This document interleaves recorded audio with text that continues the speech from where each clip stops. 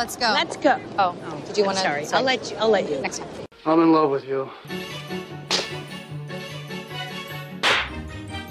Snap out of it. I'll have what she's having. Too many guys think I'm a concept, or I complete them, or I'm gonna make them alive. I'm just a fucked up girl who's looking for my own peace of mind. Don't assign me yours. Caustic wit is my religion. I would make a great queen because I am so stubborn. I say when it comes to stardom and Lauren, there are no accidents. Hi, Karen Peterson. Hello, everyone, and welcome to episode 167 of Citizen Dame, the podcast where we're, again, very tired, like always, and we have loud puppies to contend with, and at least not loud boys. I don't know. I'm Karen Peterson, joined as always by Lauren Humphries Brooks. just like men, they just always have to have attention, and if you don't pay attention to them, they start screaming. It's so true. I mean, it's pretty much, yeah. Mm-hmm. That's just boys. So and I think both of the dogs that live at our houses are boys also. Are boys, yeah, no, exactly, just like men. So it's like, all right, yes. Yeah, like when my roommate told me that she was bringing home a dog and she'd picked one out, and I was, I already knew that this was going to happen. I was like, all right, I was mentally preparing myself for it. And then she's like, he's a boy. And I was like, okay. I really liked not living with boys. No, he's very cute though. Male dogs and men in general tend to be pretty similar. They want treats. They want treats for being unproblematic. So just like, hey, I didn't do anything wrong, reward me. You're like, I need to work, and they're just like harassing you to pay attention to them. And they lick themselves. And that all day long. Anyway, tell us about your furry friends. Anyway, how are you, Lauren? I'm doing good. I'm actually out of the city for a little while because the city finally got so unbearably hot that it was like I could not go out. And I was just like, it is so hot and so humid and so unpleasant. So I was like, I'm going to leave the city and go upstate for a little while. And of course I decided to leave the city on the hottest possible fucking day. It was so scorching. It was just so humid. It was like walking through soup.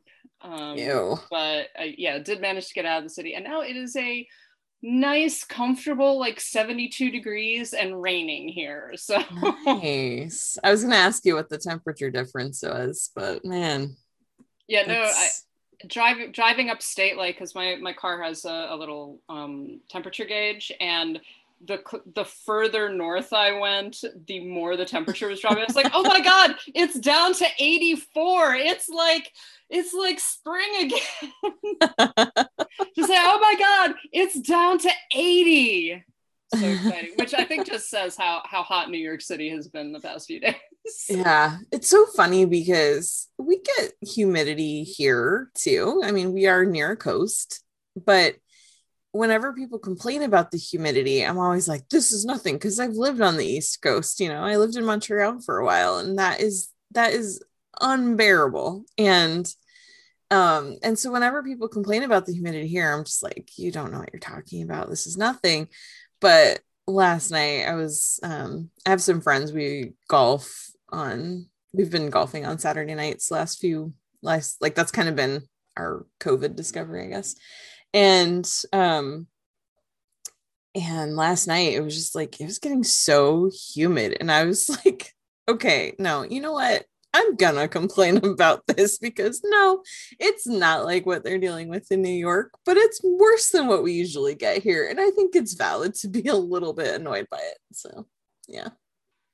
Yeah, New York gets at least a couple of days like this every single year. It's come a bit early this year, which is tad concerning, but it's where that the air temperature is the actual temperature is something like 93, 94 degrees, and the feels like temperature is more like 100, 102, and that's where it just gets so unpleasant. You can't really go out and do anything because it's just so hot and it's gross and sticky. Yeah, it's gross. Well, anyway, Well, this is the Weather Girls podcast. We always do this at the beginning of our We podcast do. about film. I'm certain that people are just fascinated by the weather in the spaces that we're in. And by the time they're listening to this weather report is like 5 days old. So. Yeah.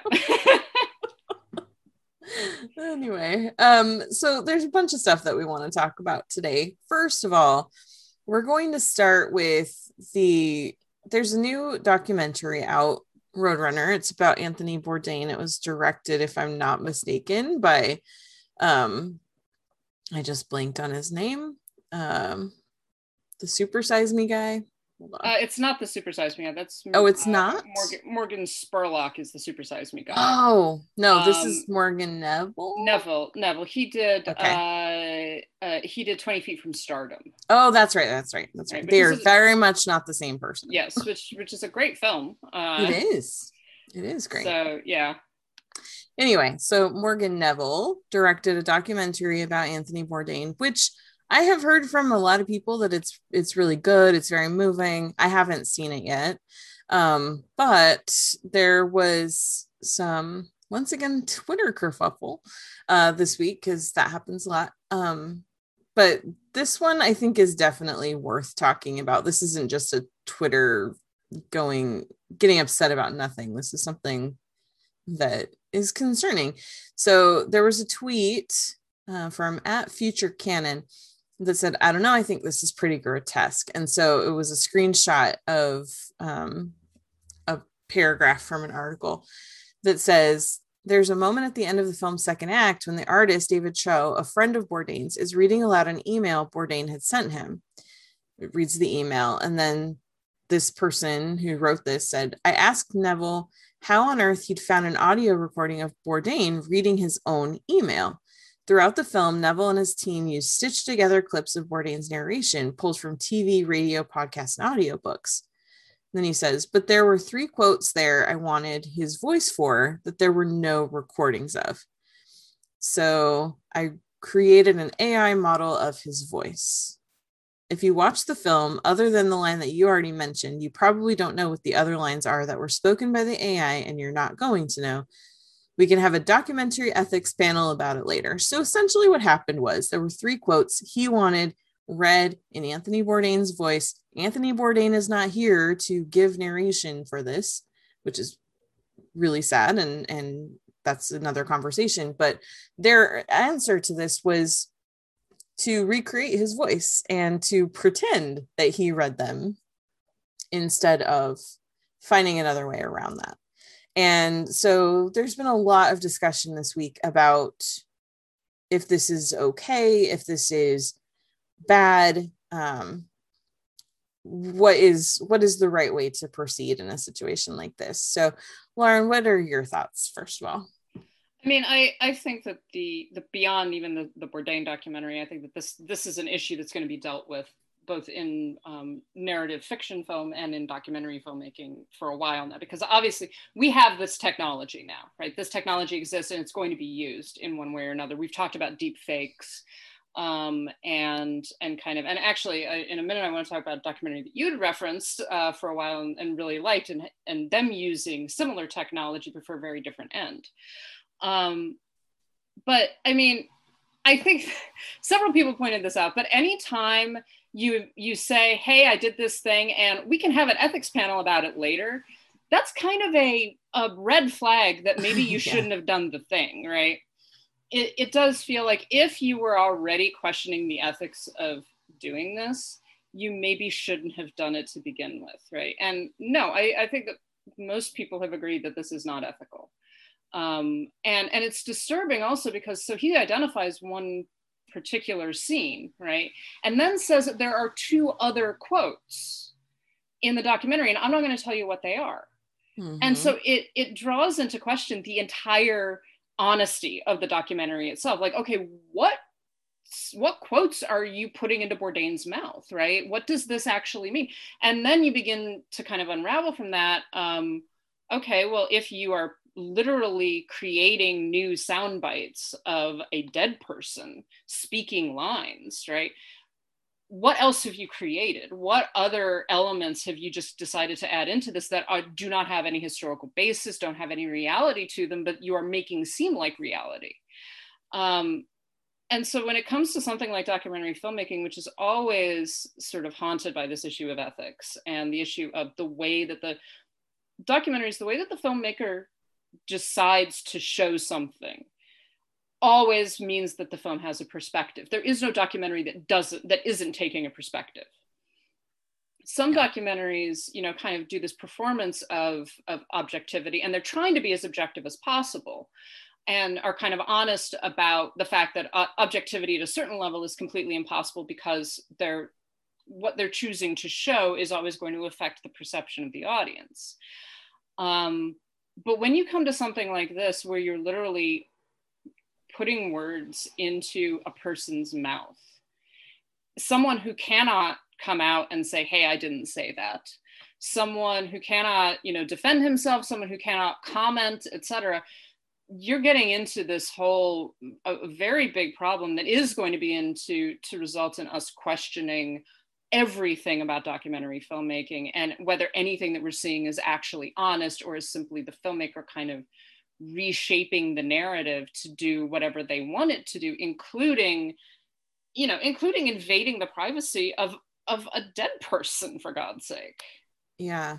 Well, and one of the excuses that is frequently given, because, you know, we've seen this with these holographic images that have been used in concerts so that someone living can perform with an artist who has passed on, those kinds of things. And it's always disturbing to me when that happens. And then there are certain stars who have actually written into their wills that, like, I give no one permission ever to use this type of thing for me after I'm gone. Like, they cannot use my likeness in these kinds of ways. And one of the excuses that is frequently given, and one of the excuses that Neville gave for why he felt like this was an okay thing to do, is that he had gone to Bourdain's family, talked to the people running his estate to get permission. And it's like, okay, great. That's wonderful that you asked, but also, why is there an assumption that the people that have been left behind, the survivors of this person, any person that has died, have that person's memory as their first and foremost, you know, what's the word I'm looking for? Like that's their primary objective, you know. Yeah. Like we can't assume that. Yeah, no, we can't. And you're talking about also someone who Bourdain, you know, Bourdain didn't just die. Bourdain killed himself. Right? Yeah. He committed suicide.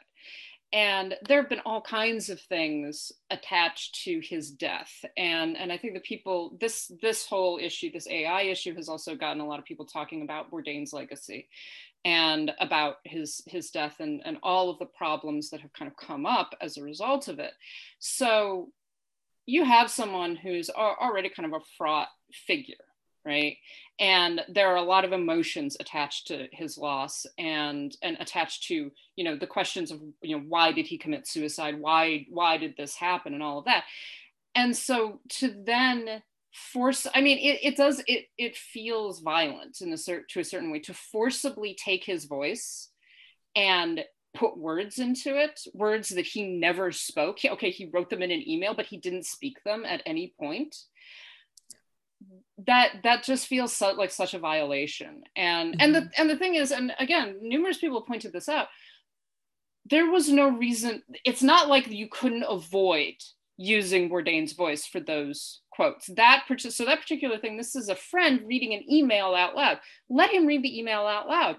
Put, you know, the text of the email up on the screen over images. You know, there are lots of ways to deal with this. And this is something that has been used in documentary filmmaking and in nonfiction filmmaking for a long time. You're allowed to show those things. You don't have to impose those words onto Bourdain's voice. Like, that's not something that was necessary. So it was obviously, you know, I guess that it was probably a thing that they thought, oh, this will like be better for the film or something like that, but it doesn't feel like it's necessary. And what it actually has done has been, like I say, to call into question the entire film. Because if you are willing to be that unethical, about the human being that you are making a movie about. What else are you willing to do? It's resulting in a lot more scrutiny of the film, I think, than if the film had just, used the text of the email.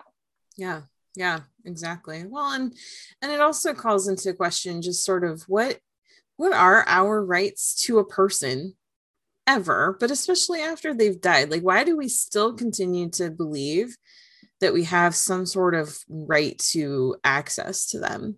That's one thing that these situations just really stir up, is like, what, we can't let them go, so we have to keep reinventing ways to keep them around. Why can't we just celebrate? I mean, he had years of television appearances and episodes of his shows and things. It's like, if you can't let him go back and watch his stuff. Like, he's still, he's preserved in real ways that you can really see him and hear him and experience what he wanted to show the world, the things that he was part of, that he gave to the world.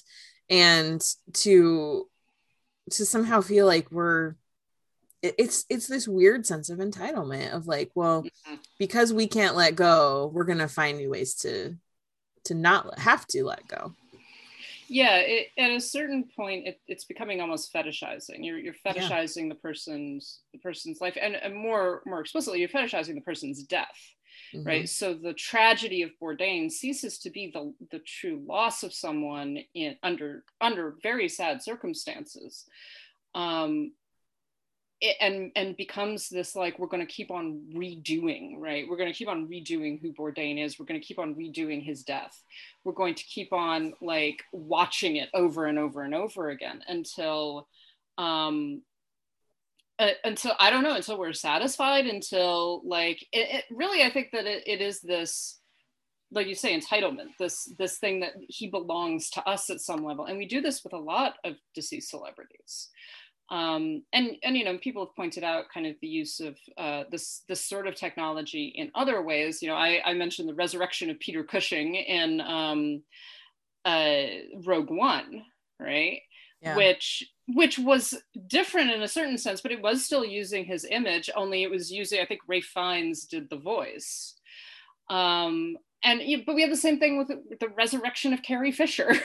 We've seen this, and the thing is, it's going to keep on happening, and it's going to keep on happening in, I think, more and more disturbing ways, because Peter Cushing didn't think to write into his will, hey, by the way, please don't use my holographic image sometime, right?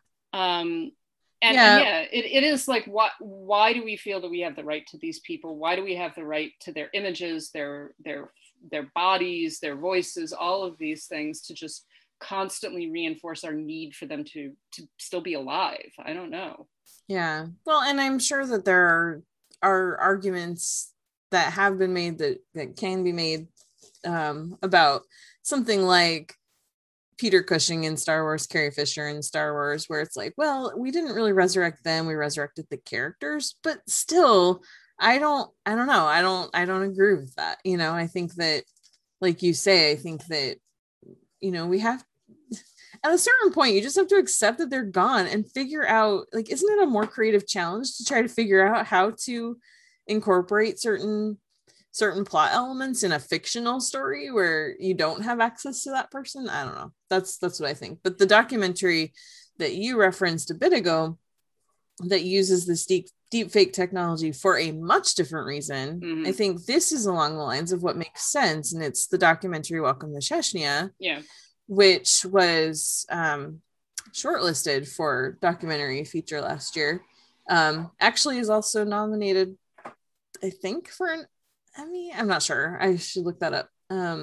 It's been making the rounds and it's been getting tons of awards recognition. And that does also use deepfake technology to mask real people's faces, because they are in a situation where telling their story is very dangerous. But the documentary, the way that it's told, doesn't want to use like shadowy interviews and things. It's footage. It's actual footage of people being safely evacuated, essentially, out of very very dangerous, life-threatening situations because of their because they are LGBTQ plus. And so the thing is that what makes that different is that they are all alive to give that permission. They all were very aware of how their likenesses were being used and how they were going to be portrayed in the film. This isn't a situation where this is done against their will. And that's the big difference. And it's done with a definite purpose to protect them. Right. Yeah. This isn't like, it would just be cool to do this. It's much more like there's a reason for doing this, because we need to be able to protect these people from reprisals from in a very dangerous situation. Yeah, I mean, like I say, I think that this is going to keep on coming back because the technology is there. Yeah. And it's going to be used in a lot of unethical ways and hopefully a lot of ethical ways as well. But it is, I think that it is something when we talk about documentary filmmaking, we need to be really aware of the fact that documentaries, as much as they present reality and history and objective truth, are not objective. Mm-mm. And the stories that they tell are very much choices by the filmmakers, by the writers. They have to be. There's no way that it cannot be like that. Exactly. And we have to be really, really aware of that. And the documentarians also we do have to have the documentary ethics panels before something like this happens. Mm-hmm. You can't just decide, hey, we're going to do this and then we'll argue about the ethics later. It's like, no, maybe you should think about the ethics now. Like, why are you doing this and what does this actually mean? Someone mentioned within this whole conversation, someone mentioned the documentary Grizzly Man, which is explicitly a subjective film, because Herzog makes subjective documentaries. He makes what are essentially essay films. But even in that, there's one sequence where it shows Herzog listening to the audio recording of Treadwell's death and deciding that he is not going to use it, that he's not going to put it in the documentary. He even says to the survivors, like, I don't think you should listen to this. Wow. And we can argue about Herzog's ethics on certain issues, right? But this is one of those moments where you have a filmmaker explicitly deciding this would be wrong to use this in a piece of film. It would be incorrect to do this. It would be unethical to expose this this man's death, basically the real-time moments of his death, for his family, for the viewers, for everybody. And it's one of the few times where you're just like, he's being very ethical about this. He's making a decided choice. Mm-hmm. Yeah. So let's have a documentary ethics panel. Let's not use people's likenesses after they're gone. And yeah, let's just be better. Speaking of being better, the Palme d'Or has been awarded. You like that? Julia Ducournau has become the first woman to win the Palme d'Or. She is the director of Raw from a few years ago, which I still have never seen, because every time I'm going to, it disappears from whatever streaming service I'm going to watch it on. It is so good. That's what I hear. And I will watch it. I will watch it. In fact, I'm looking right now to see if it's streaming anywhere, because it's kind of one of those where it's like, I'll forget about it. And then I'll be like, oh yeah, I need to still watch that. And anyway, her new film is Titane, which is French for titanium. And she won the Palme d'Or for it. I saw a trailer for this movie the other night when I went to see a different movie. And because usually they show trailers not for the movie you're going to see, although once in a while that doesn't happen. But anyway, I saw the trailer and I was still like, I don't understand what this movie is about at all. So I looked it up. The plot summary is: following a series of unexplained crimes, a father is reunited with the son who has been missing for 10 years. So That's what it's about. But anyway, so Ducournau wins. She becomes the first woman in 74 years to win Cannes Palme d'Or top prize.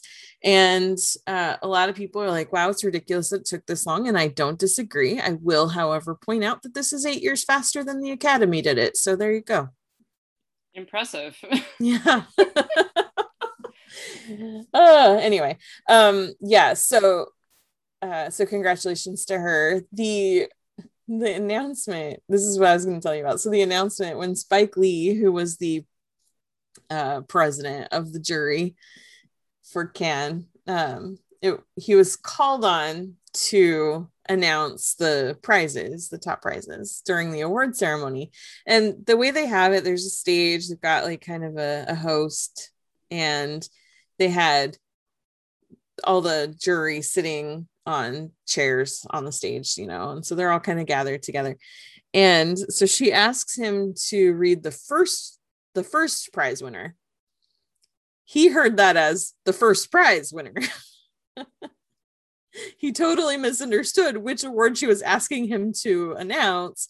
So he announced this one instead of whatever it was that he was supposed to announce. So everyone knew the Palme d'Or first instead of last, like they're supposed to. It was a very Oscar-y moment. It was hilarious.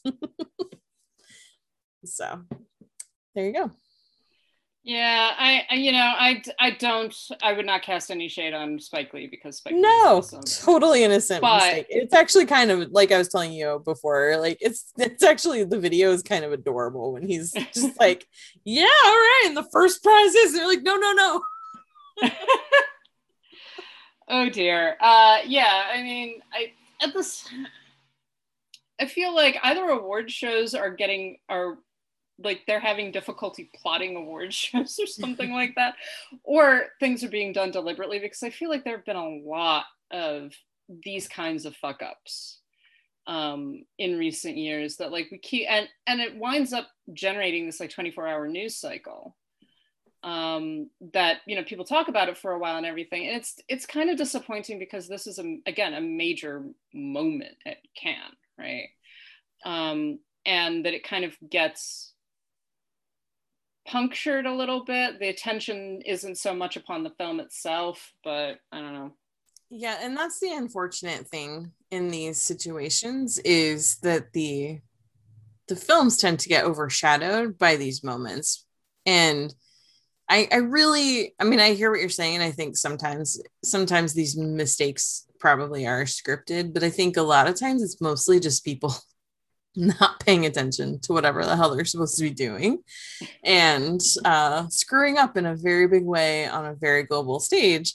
And now it's not just seeing it on TV, it gets replayed over and over and over again on social media. And so, yeah. But anyway, congratulations, Julia Ducournau. And I'm not sure when the film is being released in the United States. It is being released. It was released this week in France, I think, but Neon is distributing it, so they tend to do pretty well with their Cannes acquisitions. You might remember a little film from a couple years ago called Parasite, and so we'll see how that goes. Anyway, this will be interesting. I mean, Raw is a great film. It's a wild film.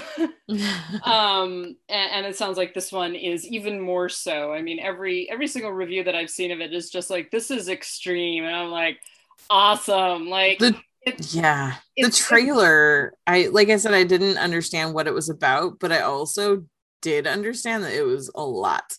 So it's gonna be. And it's funny because I resist these kinds of films when they're made by men. I'm usually like, I do not want to see this. But the fact that this is made by a woman, and the fact that she made Raw, definitely makes me go like, I am definitely down for this. I think this is going to be fascinating. Yeah, we'll have to wait and see. And I liked the fact that she is beginning to break film Twitter again by essentially being like, yes, a lot of sex scenes are not particularly needed in film, and also most directors are male, so there. Yep, she's great.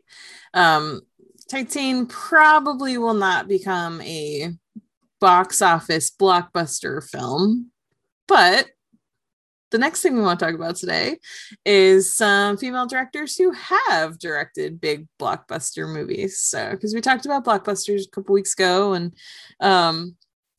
so we want to talk with Black Widow being in theaters now and doing pretty well. We wanted to just chat a bit about some of the films that have been directed by women that have earned over $100 million. And it's really frustrating that there aren't more of them. And I don't think that it's because the women I don't think it's the women that are the problem. They're not getting the right opportunities. So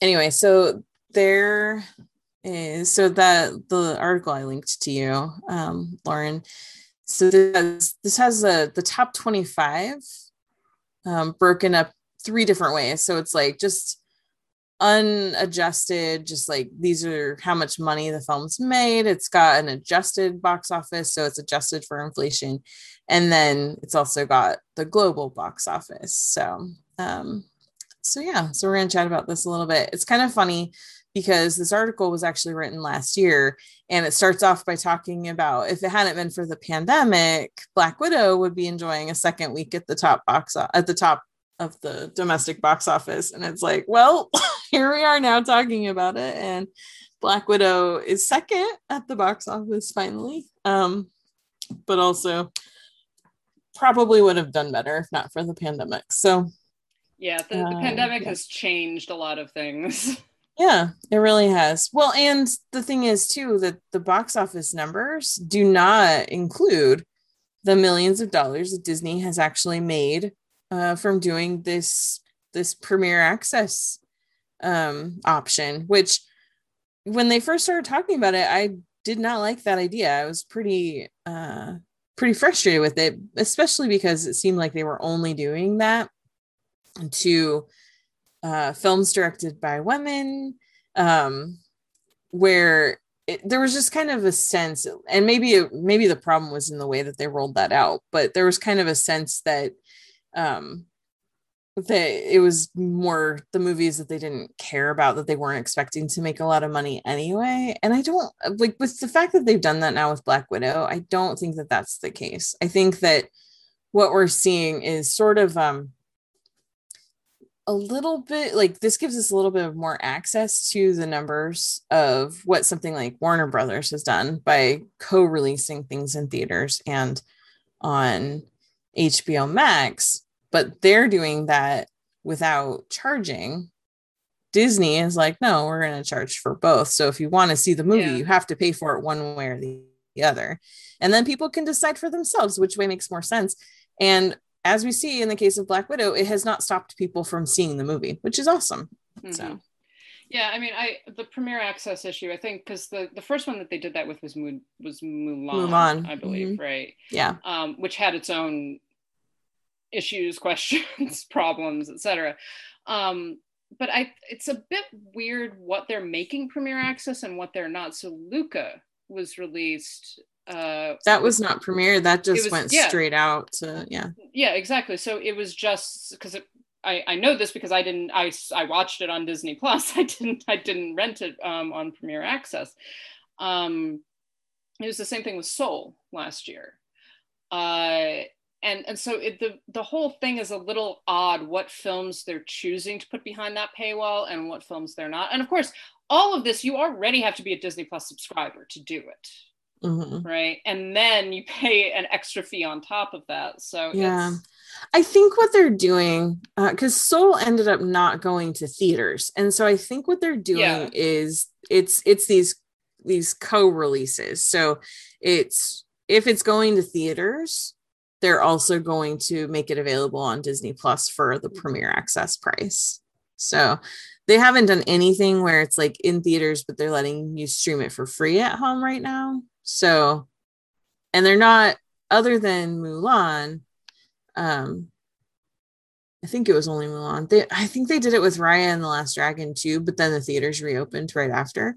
So I think Mulan is the only one, I might be wrong, that only got Premier Access without a theatrical release.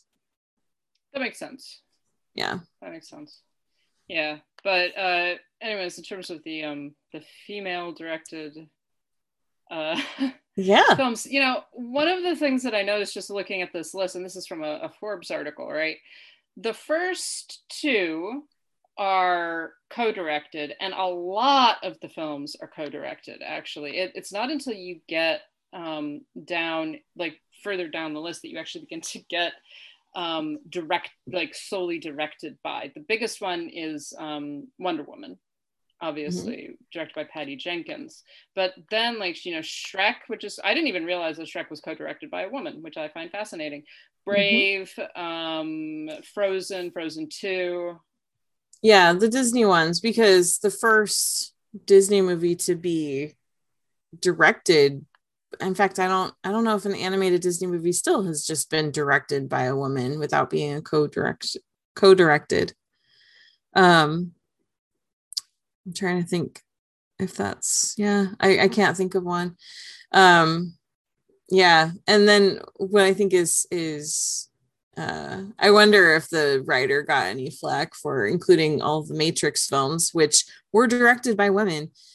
We just were the ones that didn't know that at the time. So yeah, I like that. I really like the fact. I think it's a great fuck you to a number of different fanboys who be like, exactly. By the way, these films are directed by women. Yep. But yeah, it's go on. Oh, I was just saying, let's talk a little bit about some of the films on here. So one thing I want to point out is that Penny Marshall is the first woman that directed a film to make over $100 million. That was Big, which came out in, I think, 88 or 89. And and that was 2 years after a female directed film had been nominated for Best Picture. That was like more than 10 years after a woman had been nominated for Best Director. It took that long for a woman to direct a film that made over $100 million to be allowed to direct a film that was going to be a big blockbuster movie is really what that is. But it was Big, which is still a great movie. And then Penny Marshall had she also had A League of Their Own, which made over $100 million as well a couple of years later. And then if you look through the list, it's fun because then you've got like Nancy Meyers and Nora Ephron. It's like women turn up for their movies. Yeah, no, and I think that, you know, it's interesting because the issue of the chick flick, the rom-com, whatever you want to call it, is it's always kind of derided and everything. It's just like, well, look, these films make money. They obviously make a lot of money. Yes, these are chick flicks or rom-coms or whatever else, but women, like you said, women turn out for them. People show up to go to these movies. And I think that that's one of the interesting things, that you get a lot of repetition in these. So a lot of the same directors pop up over and over again. So Penny Marshall, Nancy Meyers, Nora Ephron, obviously the Wachowskis because of the Matrix trilogy. And then you kind of, and Betty Thomas, who keeps on making movies, and you know, and then you have some of the one-offs like Mimi Leder. I'm mad about the 50 Shades of Grey. Makes me mad, not just because 50 Shades of Grey, the whole series is terrible, but the fact that a woman only got to direct the one. And the same with Twilight too. Yeah. They got to direct the first one, and then it was taken away and given to men. Yeah, and obviously, again, you know, you can say what you want to about these films. They're successful, and they're primarily successful. If you look at the list of films, they're primarily successful off the backs of female viewers, because these are not films that are being directed towards men and boys. They are being directed towards teenage girls and adult women. And I know that men go to these movies, and I know that boys go to these movies, but they're not the primary audience for them. On the other side of it, you kind of begin to go like, man, women really do have limited choices. Yeah. You know, there are obviously action films in all of this. You obviously have the Matrix films, you have Deep Impact, you know, animated films, which are, you know, kids movies, but there's definitely a lot more of this attitude of women make certain kinds of films that are successful. And a lot less. And so you're talking about animated films, kids movies, and rom-coms. Yeah. Yeah.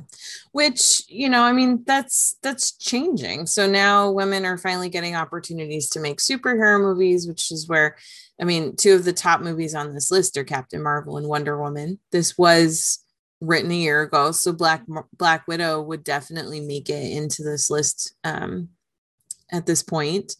Birds of Prey was one. It didn't crack 100 million domestically because it didn't have enough time, because theaters shut down 3 weeks into its release. But worldwide, it made almost $300 million. It was very successful. And I told you I was going to say this again. It was the third highest grossing movie of 2020. Despite having its legs cut off because of the pandemic. Exactly. And so it's like women are getting more opportunities. And what is happening is that women are following them. We're watching whatever movies they make. We're not just, I mean, I'll show up for a great, Nancy Meyers comedy, but I'll also show up for, the next Matrix movie. So, we contain multitudes. Yeah. Well, and I think it's also indicative of generations, because a number of these films you're talking about 90s and early aughts, and some of them even 80s, when there were far fewer opportunities generally for female directors, and the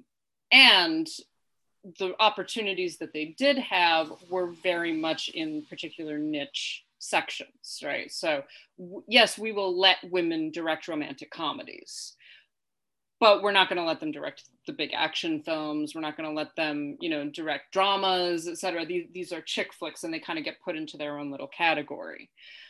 So I think that there's also a generational shift that's going on, where the later dated films then become things like the Matrix films, Wonder Woman, Captain Marvel. Yeah. Well, and the thing is too that I think that because for so long the excuse was like, well, this is a big property, we can't trust it to an untested director, right? But then they start giving men, like, okay, I know it got taken away from him, but I still like that it got taken away from him, so I like talking about it. But like Colin Trevorrow, he directed a couple of indie films that were, reasonably well accepted, then strikes gold with Jurassic World, and then gets a Star Wars movie. And it's like, okay, wait, he's directed one big successful film and you're going to hand him the keys to a franchise, but you wouldn't do that for a woman? Because what else is Patty Jenkins directing big budget wise? She's doing Wonder Woman. Yeah. That's it. They haven't handed her. I mean, now she's going to be directing Star Wars too, thankfully, but that took a while, and it's like, they're so reluctant to give these opportunities to women when they don't seem to hesitate to do it for men. Yeah, particularly white men. Yeah. And women have to constantly women have to constantly prove themselves, over and over and over again sometimes. So, you talk about someone like Mimi Leder, who got thrown in director's jail, basically. And she talks very openly about that. I interviewed her a couple of years ago for On the Basis of Sex. And it's still like, she's still a little bit hurt by it, because she did Deep Impact, which had the unfortunate circumstance of being released the same year as Armageddon, which, I mean, let's face it, Deep Impact is a much, much better movie. Armageddon has the star power, and it had a huge summer. And so while Deep Impact did really well, Armageddon overshadowed it. And so it didn't get her she didn't get the opportunity to celebrate that as much as she should have been able to. And then she goes from there. She does a George Clooney movie that's pretty successful. And then she does Pay It Forward, which is considered a flop. And then that's it. We don't see her making a movie again for almost 20 years. She does TV. She does great, amazing work in TV. Her shows are getting nominated for Emmys left and right, but we don't see her getting the opportunity to make a movie for a very long time. Yeah, women have to constantly prove themselves, and if they fuck up or if something doesn't do as well as it needs to, or as well as people want it to, then suddenly it's like, oh, it's a failure, she's a failure. You know, two directors jail with her, she, you know, she'll not make a movie again for another 20 years. And that's, it's exhausting, it's tiring to see. And that's for, like, also we have to say that's for white women. Like, yeah, women of color have an even harder time with it. It's like, and I think that the same is very much true for men of color. To constantly have to prove that you're just as good as the most mediocre of white men. I mean, for fuck's sake, no one is more of a mediocre director than Michael Bay. Or Colin, or let's say Colin Trevorrow, and they keep on getting extra chances. They keep on getting support and the budgets and the stars, and women and people of color have to constantly prove themselves. And even then, you know, someone like Patty Jenkins, even then, it can take a long time before they are actually, you know, rewarded for their merits, essentially. Yeah. Well, like, so I just was looking up a couple of things. And so this list, which we're going to link in the show notes from Forbes, it bottoms out. So it's 29. It's a list of 29 films directed by women that have made over $100 million. The thing is that this isn't a complete list because, like, for example, A Wrinkle in Time by Ava DuVernay grossed $100.4 million. And this list stops at number 29 with 107. So it's like, even then. So you couldn't have added a 30. Exactly, right? Well, and I'm sure that there's a couple in between there too that are just right there. Yeah. So, all right. So before we move on to a couple of other new releases that we want to talk about, one of which was directed by a woman, what are a couple of your favorites from this list? I mean, I love the Matrix films, particularly the first one. The second two are a little...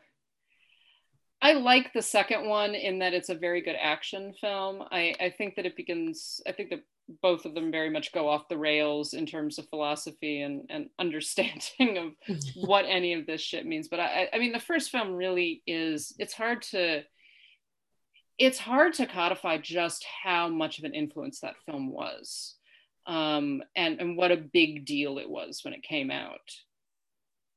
So I love those films. I love Wonder Woman. It's a great film. It's one of the first female-led action films that I was actually like, oh, this like represents something that I like, you know? Yeah. And then I do like a number of the romantic comedies. I like Nancy Meyers and Nora Ephron. I admit that I love Something's Gotta Give, even though it has all kinds of issues. And of course, Penny Marshall is, as always, amazing. Yeah. That's the thing. I'm looking through this list and it's like the only ones that I would say like, oh, I don't love that movie are ones that I haven't seen.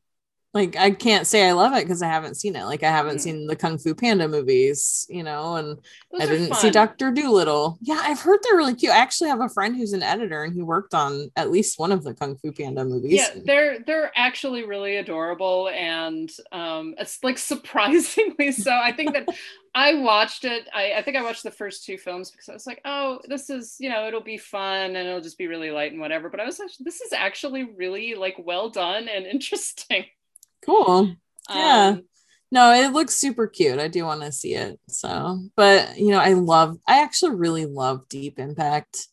I think that's a great film. I adore Sleepless in Seattle. I've seen it a million times. You've Got Mail as well. That's got a lot of problems, you know, story-wise, but it's just so dang cute. And I love it. And then Penny Marshall is my favorite director, so I love Big and A League of Their Own.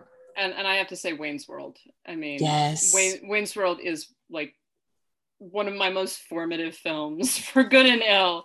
And it's, I'm still so mad that as a child, I did not know that it was directed by a woman, because I think it would have just like given me an extra shot in the arm or something. Yeah.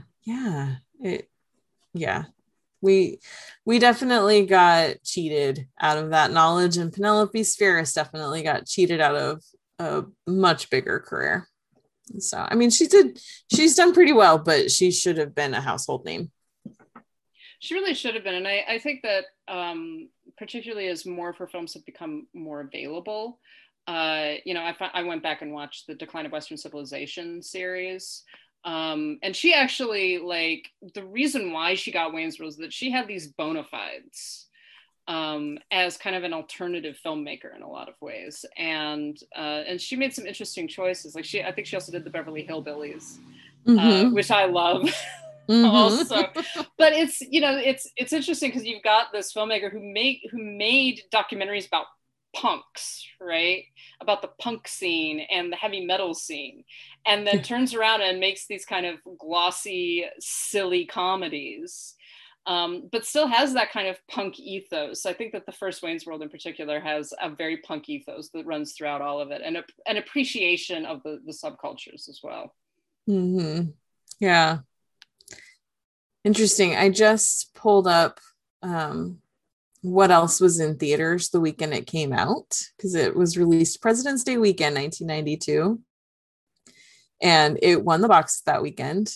And the rest of the top 10 were Medicine Man, Fried Green Tomatoes, The Hand That Rocks the Cradle, Final Analysis, the re-release of The Great Mouse Detective, Father of the Bride, Shining Through, Beauty and the Beast, which was still in theaters, and Grand Canyon.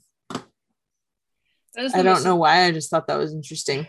That's the most 90s. Such a weird box office. That's the most 90s list of movies. Yeah. The next 5 are JFK, The Prince of Tides, Hook, The Addams Family, and Juice. Hook, a film that is unfairly maligned. That's right. So true. Oh my gosh. That movie deserves better. Anyway, but let me just look at that. So you got Wayne's World, and you've got The Prince of Tides. You've got at least 2. I don't know about all of these, but you've got at least 2 of these that are directed by women. So there you go. In 1992. Women get screwed, man. We really do. And it can sometimes take years, I think, for female filmmakers to get appreciated. Yep. And some of them, like, this is what frustrates me. This is kind of what I was talking about just a second ago. It's like the movies get appreciated, but we never talk about the directors, like everyone talks about how much they love Clueless, for example. How often do people actually talk about Amy Heckerling specifically? Sorry, let me rephrase that. How often do men talk about Amy Heckerling specifically? Yeah. It's like we've talked about multiple times, where it just feels like the attitude is that these movies just fall out of the sky in perfect form, and everyone loves them, but nobody directed them. Well, I'm reminded of a couple of years ago, someone mentioned that, like, overhearing a male critic at a film screening saying like, well, but like no one can really name any major female directors from before 1980. And of course, like, one of the first ones that this person mentioned was Leni Riefenstahl. It's just like, okay, so the first director that you can name is the fascist. Great.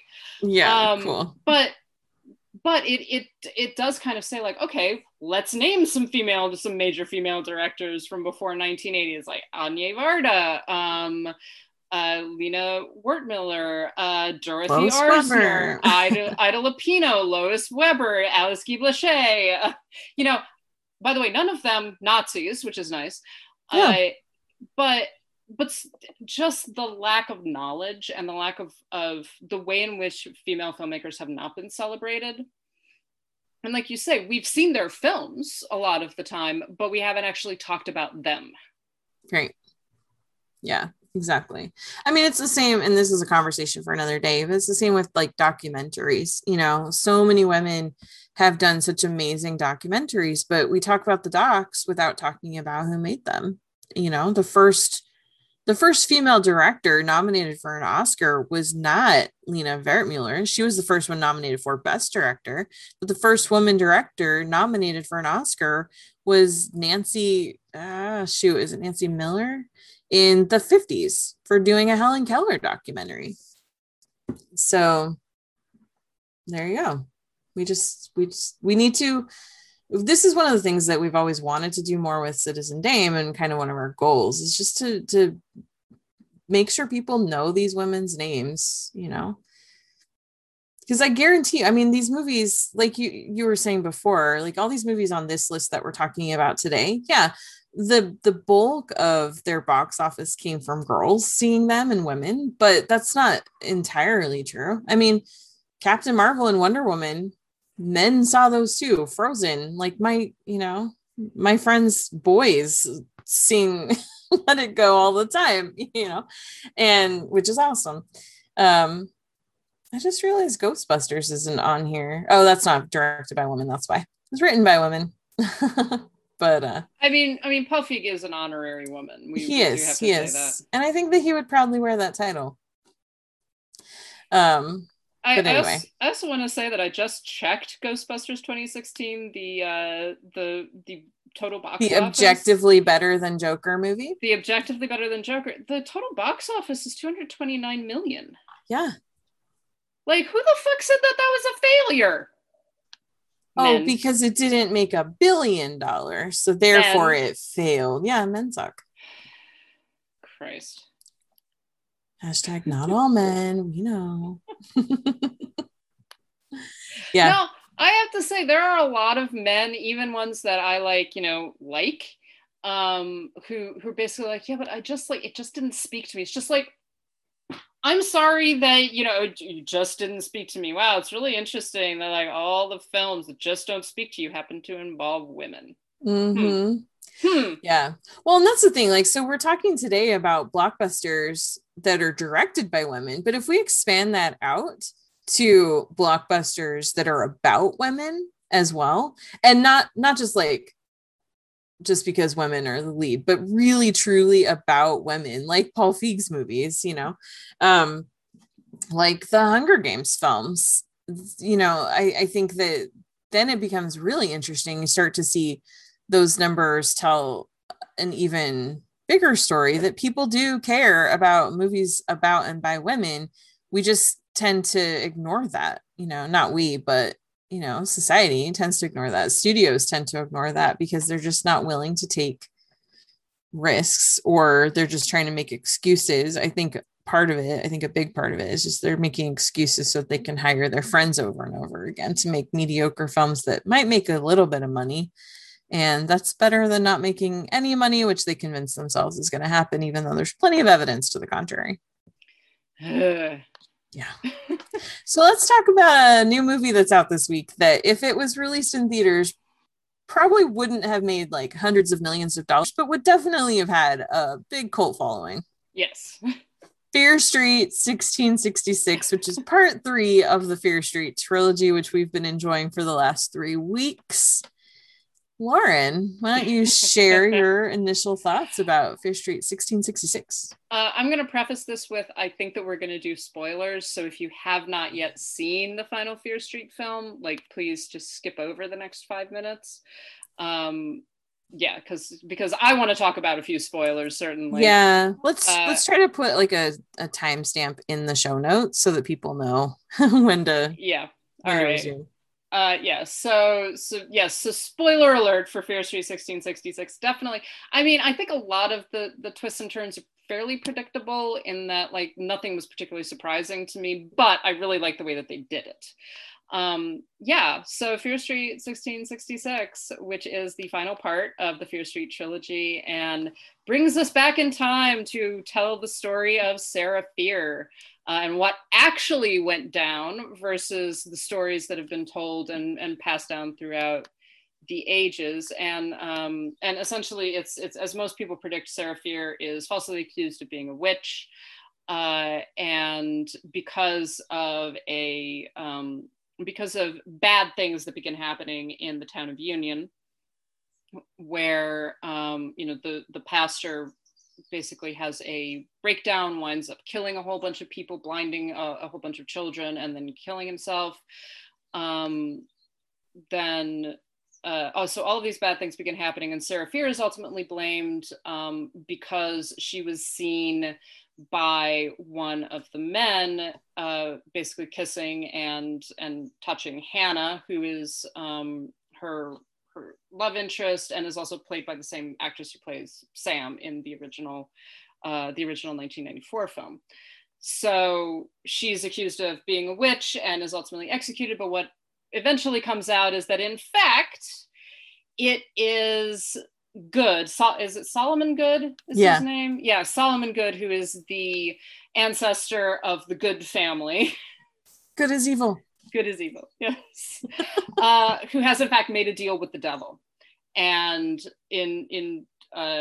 so in return for the prosperity of his family and the prosperity of the town, every few years, someone is going to go insane, be possessed by the devil, wind up killing a lot of people, and it's going to continue to feed this curse forever. And so Sarah is executed as a witch, and Good, of course, survives. Then we fast forward back to 1994, and Dina has discovered all of this information because she's gotten to see Sarah's story. And so they have to go and defeat the last evil Good. It's so good. Like it's so well done. It's very satisfying. Like I say, I think most of us expected where this was going, but I really like the fact that they actually went there with it, that it did stick the landing. It kind of used this whole concept of witchcraft hysteria, of hysterical patriarchy. The man who initially accuses Sarah had been hitting on Hannah prior to all of this, and says like, oh, well, actually, I saw them consorting with the devil in the woods. And of course, immediately everybody turns on the scapegoats. Everyone turns on those who are different. And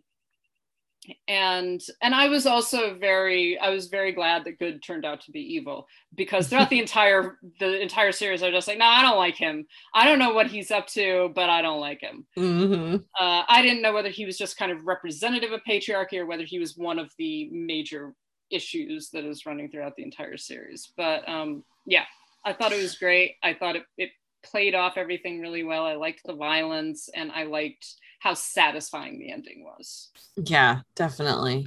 Absolutely.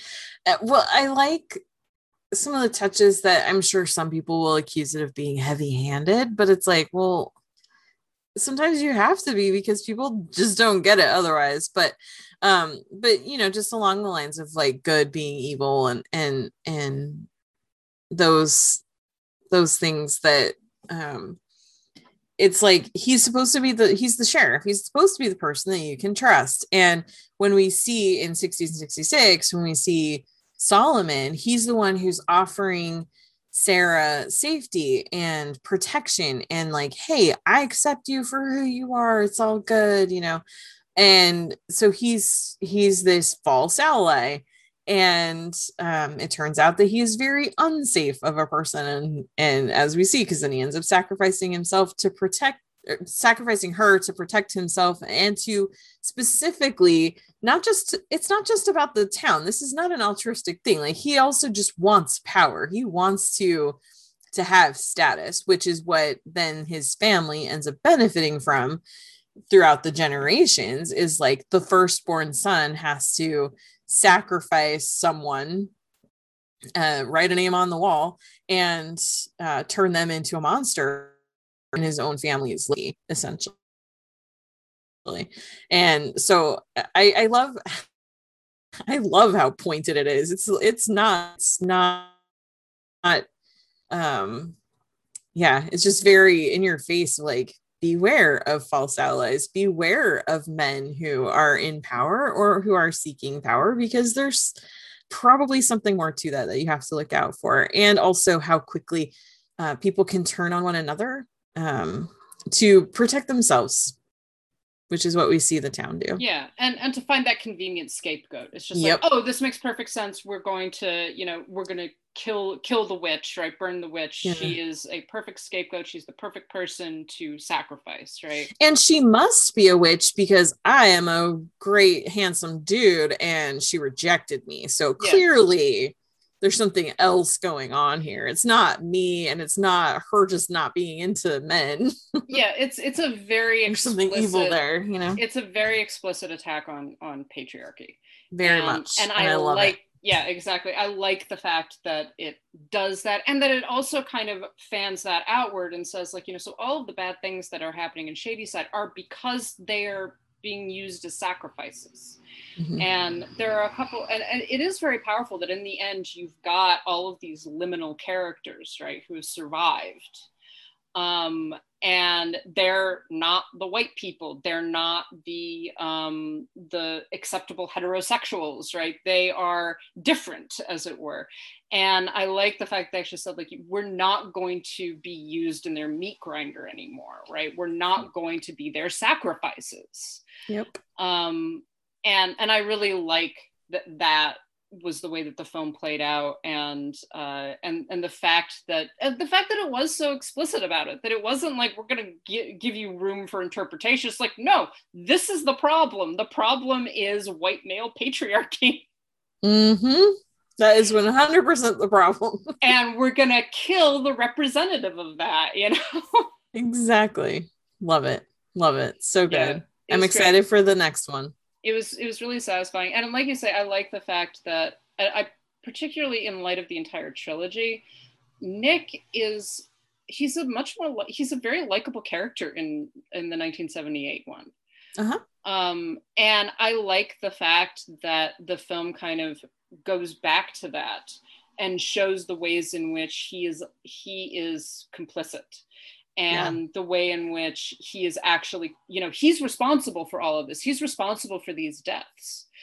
And he's playing both sides. He's pretending to be this ally. And I think that was really effective as well. It wasn't just grown-up Nick Sheriff, but also this teenage boy who has made a conscious choice. Mm-hmm.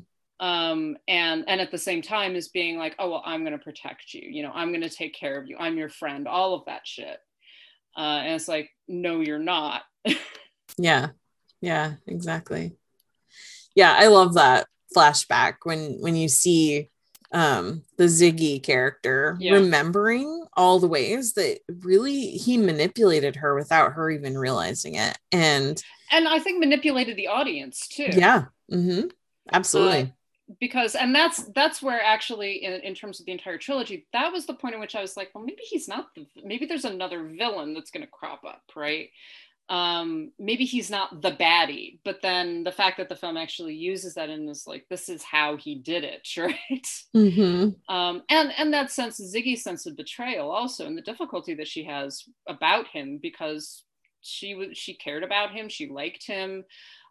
She thought that she could trust him. He had helped her. He had seemed he saved her, like he saved her life.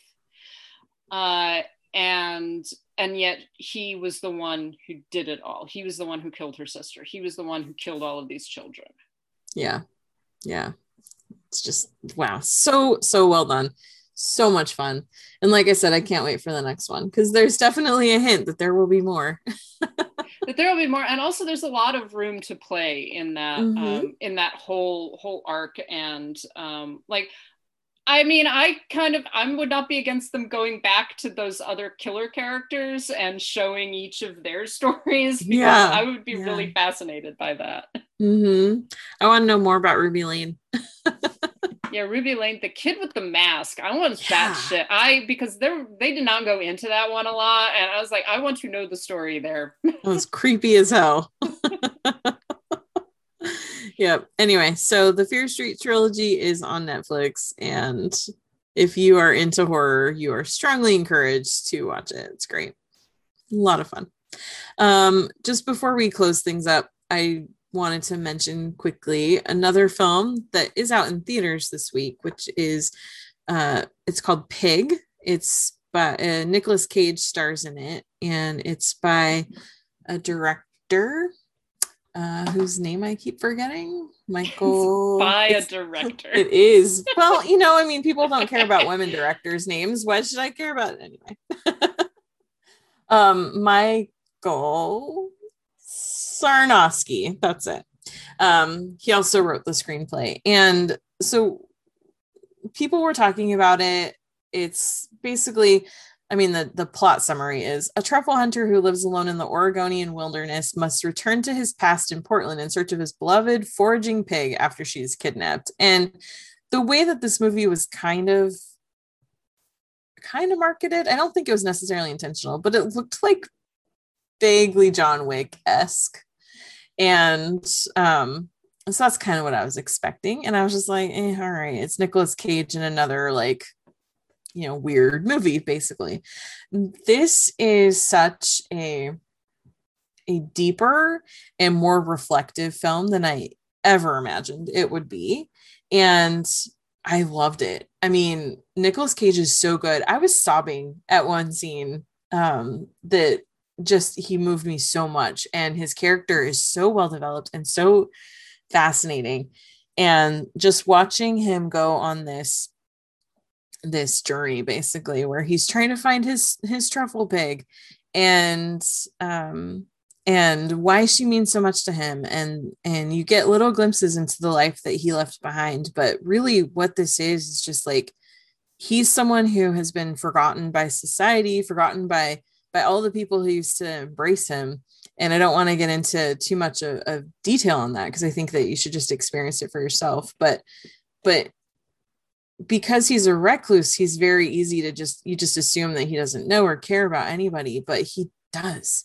And so there are these brilliant moments, these really, really just beautiful scenes where he sits down with someone and has this conversation that is just, where he's just like looking into their soul and he's seeing them for who they truly are, even in ways that they have just decided to ignore about themselves. And there's just, I'm not explaining it very well, I don't think, but it's basically what I'm saying is that it's not at all the film that I expected to get. And it's so much better than I would have imagined. And it's really a quiet movie. It's a very reflective movie and it's beautifully performed. And I just encourage people to go see it if it's somewhere reasonable for you to get to watch it.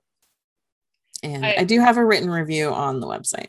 I very much want to see this movie, and you've definitely convinced me of it. But I'm glad that we're seeing more of Nick Cage. Truly is a good actor. He is, and we forget, really, I think, because we become so accustomed to the extremity of Nick Cage, we forget what a truly good actor he is. And I'll say it again, he puts 100% of himself into every single film he makes. Yeah. Regardless of the quality of the film, regardless of what the character is, he is just like, he is right there. And that can mean like totally off the wall craziness. And it can mean something really, really lovely and introspective. And I'm glad that he's getting to do more of the smaller kinds of films. Yeah. Where he doesn't have to be extreme. He gets to be more, subdued and to actually get to see that in him, because he is a great actor.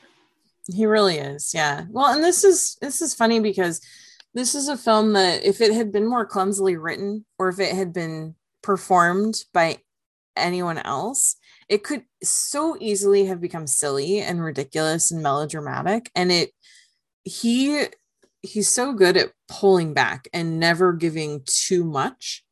And so that's why it works, because on paper you write about it as like, oh, he's looking for a truffle pig, and it's like, that seems kind of silly. He goes through like the Oregon, the Portland food scene, and it's like it's pretty cutthroat. I didn't know that, and I started looking up some stuff after I saw the movie, and I'm like, wow, but it could so easily have been cheesy and ridiculous, and he grounds it so well because he is so good he just, as much as he likes to be big and audacious, he is very good at being quiet and still and letting things just kind of linger when they need to. And that's what you get a lot of in this film. That's great. I'm looking forward to it. Well, I can't wait to hear what you think. So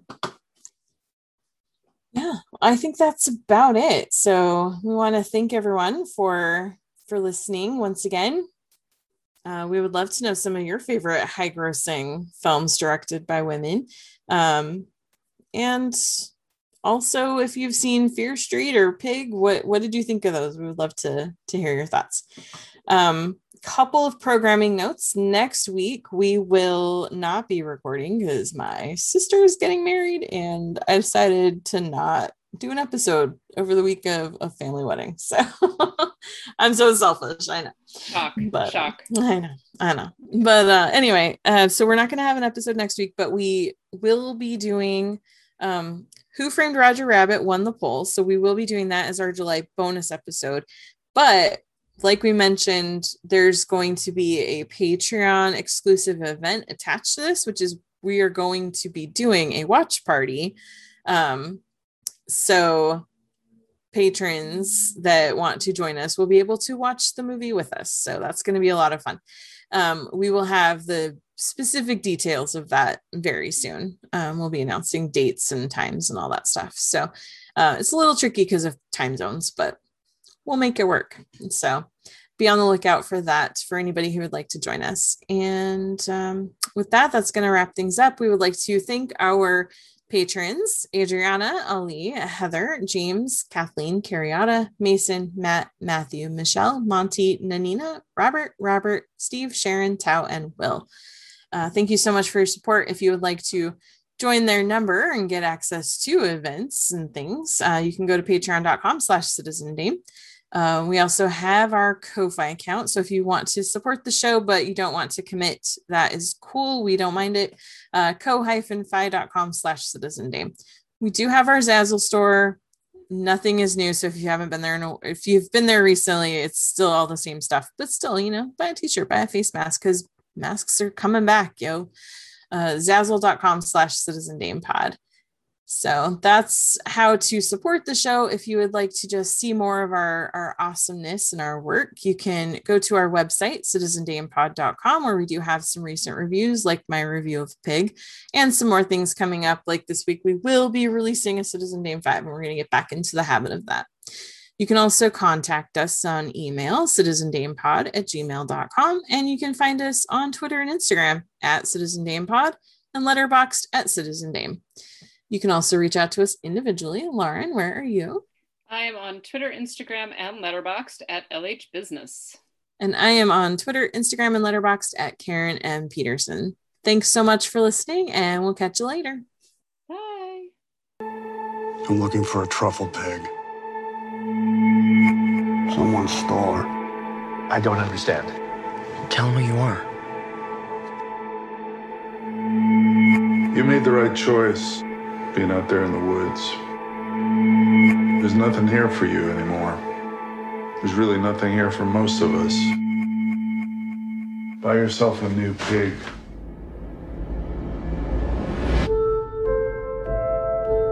What are you thinking?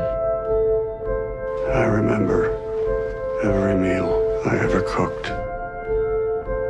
I remember every person I ever served. You live your life for them, and they don't even see you. You don't even see yourself.